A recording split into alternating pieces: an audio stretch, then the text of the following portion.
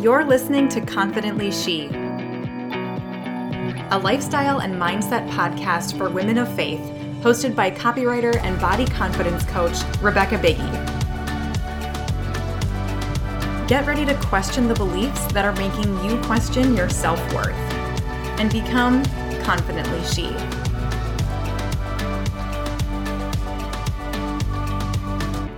So much of our confidence comes from how we were raised. And unfortunately, not everyone was raised by parents who were confident in themselves, or parents who had their children's best interest at heart. And this poses a difficult challenge for the concept of seeing God as a father. A lot of women talk about having daddy issues, and I think that it's almost like a cliche at this point to call them that, but it's really, that's what it is, right? Like, people have issues with their father, whether maybe their father wasn't around. Maybe their dad took off and they see fathers as people who aren't reliable, people who are never there, people who are distant. Or maybe your dad worked all the time and never made any time for your family, and so you just see a father figure as some like cold person who provides for you but doesn't really spend time with you, doesn't really prioritize a relationship with you.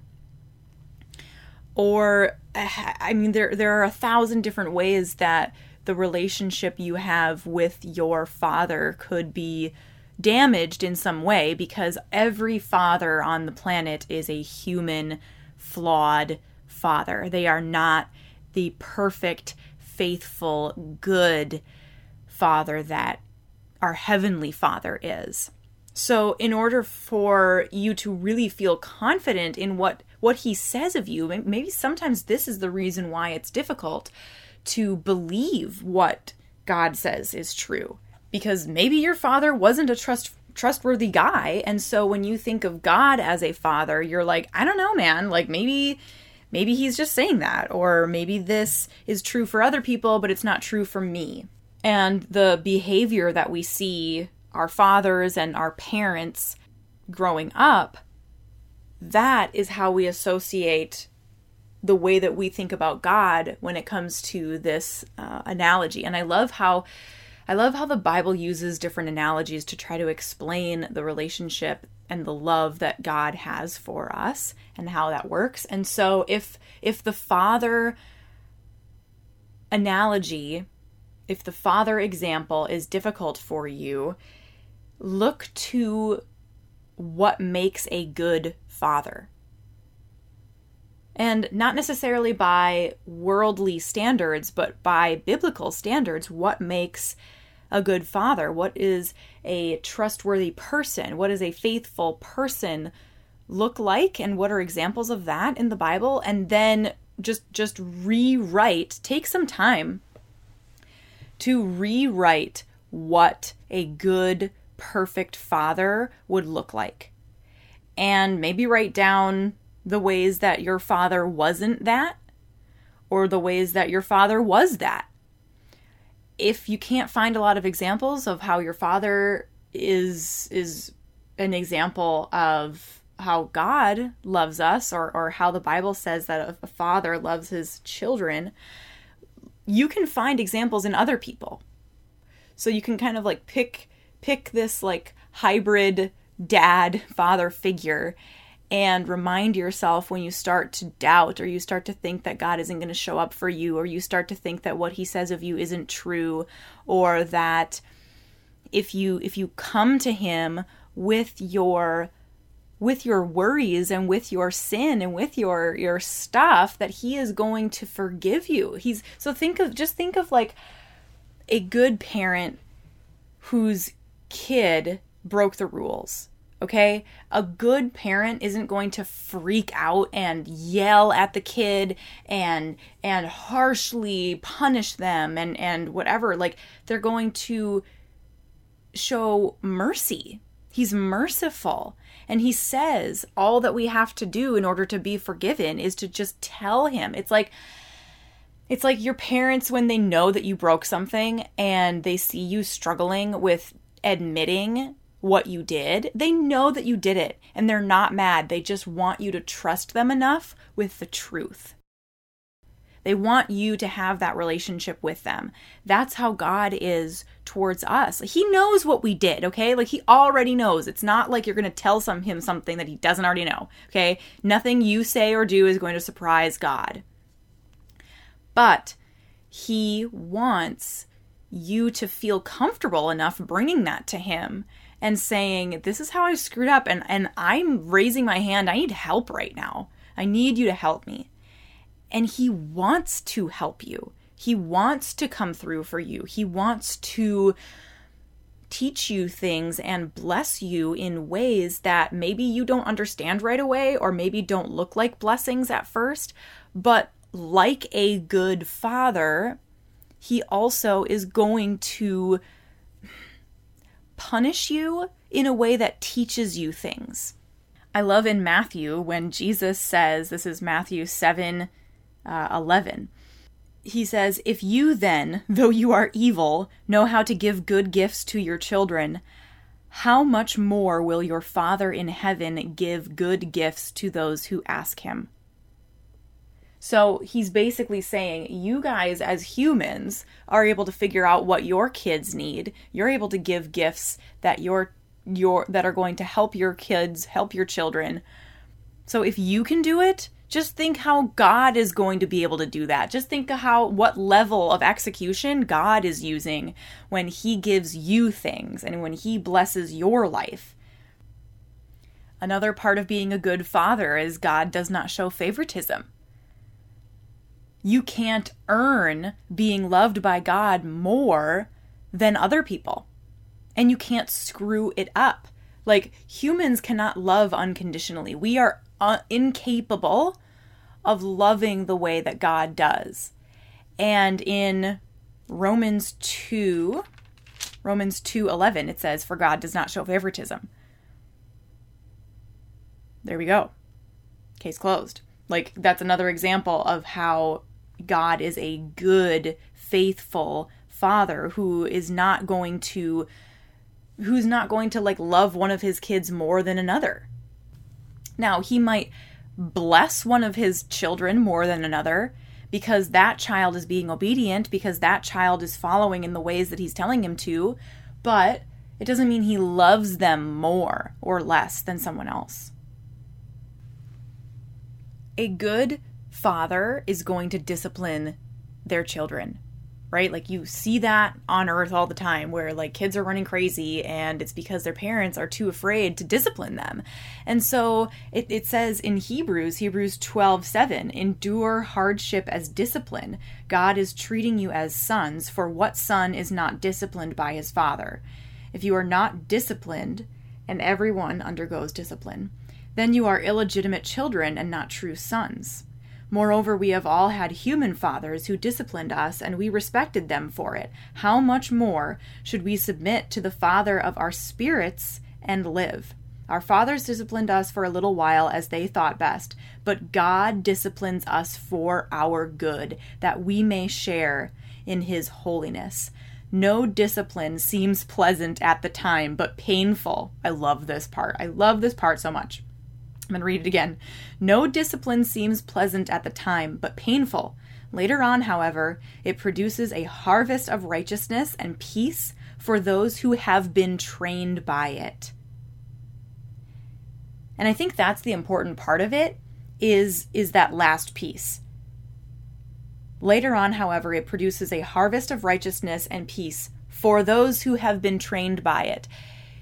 You can be punished and not learn your lesson, right? And that's not what this is saying. This is saying if you are trained by that hardship, if you are letting that hardship as discipline train you to follow your Father and to trust that what he has planned is good for you and that his rules are there to protect you and that he loves you, you will produce a harvest of righteousness and peace from that discipline and hardship. So again, that's something that a good father does. And we just need to start trusting that our Heavenly Father is the perfect version that no earthly father can ever be. Maybe you have a wonderful earthly father. My dad, the more I learn about the Bible and the more I grow closer in my relationship with God, the more I've told my dad, like, hey, I see so much of God's character in the way you parented us, and I'm very thankful for that. There were times that I hated it, and that some of his rules that I just thought were so stupid, but I never doubted that he loved me, because he always was able to separate the actions that I did from who I was as a person. He never said things like, you are bad and you are this and that. It was really like, you made a mistake. I love you. I want what's best for you, but this is the consequence of those actions, and I want you to learn from this, because the rules that I have are not set up to ruin your fun. Like, the rules that God has for us are not set up to ruin our fun. That's not what a good father does. A good father doesn't create rules that limit the enjoyment of his kids. He doesn't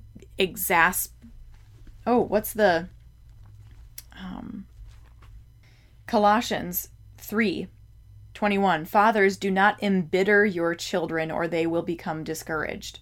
Depending on your relationship with your dad, we need to realize and forgive our fathers for not being perfect. You can't hold them to a standard of perfection, because everyone is just a person trying to figure it out. And when your parents were raising you, they were imperfect, and they didn't do it perfectly, okay? Because no one does and no one can.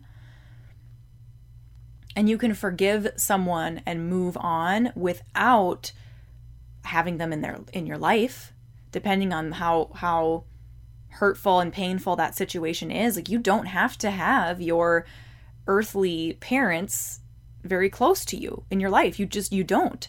There's no rule that says that. The Bible does not say, children, you must be friends with your parents throughout your life. Like, you need to invite them to Christmas dinner. Like, that's not what it says.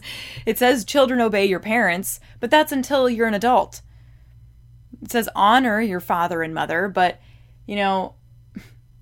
you can be honoring of them without just doing everything they say, or without letting their poor behavior negatively impact your life. That's not so much of what we're taught in the Bible. You need to have a level of discernment about it. That doesn't mean that you just forgive everyone and let them into your life. Forgiveness does not equal relationship.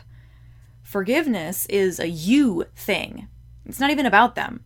Forgiveness is about you letting go of any bitterness and resentment and pain and that you have towards this person about this situation. That's forgiveness. Not harboring that pain in your heart anymore, and trusting God is going to use whatever is happening in your life for your good. So that's what forgiveness is about. And honoring your parents is not doing exactly what they want you to do with your life. It's not giving into the guilt trip of this or that. It's not doing exactly what they say all the time. It's showing them respect, but you can respectfully disagree. You can respectfully remove someone from your life if that's the place that you feel like you need to be at. And I just think that we use the excuse of forgiveness and grace to excuse a lot of really bad behavior in other people. And that's not what God wants us to do. He does not want us to be in close relationship with people who hurt us. That's not what he wants. Especially when it comes to the examples that your father set of behavior towards women, that might be something that needs to be healed.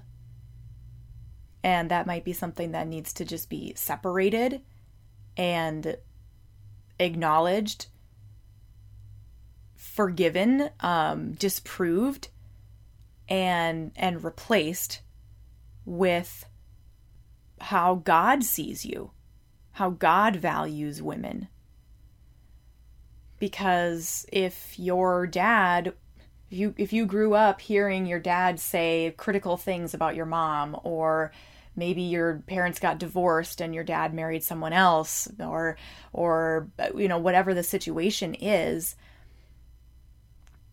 you're going to hold on to that and have those kind of beliefs in the back of your mind. So the way to work through them is one of two ways. If you're already aware of exactly what it is and what you need to work through, rather than trying to fix the problem, trying to erase the belief you don't want, focus on adding in good things. Focus on adding truth, because once you are surrounded by truth, there's very little room for the lies. I read in a book, the way to spot fake currency is not by studying all the different ways that people can make a forgery. It's by spending a lot of time with the real thing. So there's a story of someone who started working at a bank, and the way that they were taught to identify fake money is by spending hours every day in the vault with the real stuff. And then this fake was so easy to spot because they knew exactly what was real. That's what we need to start doing with our own thoughts, with our beliefs about who we are. We need to get that truth from God and surround ourselves with so much truth every single day that when these lies come at us, we're like, what is this? This is totally a fake dollar bill. Like, it's like ridiculous how obvious it is that this isn't true. But if you're not spending time in the Word, if you're not being diligent about having those reminders in your face every day of who you are, who God says you are, then you're setting yourself up to be deceived. And it's easy to be deceived because Satan plays into our insecurities.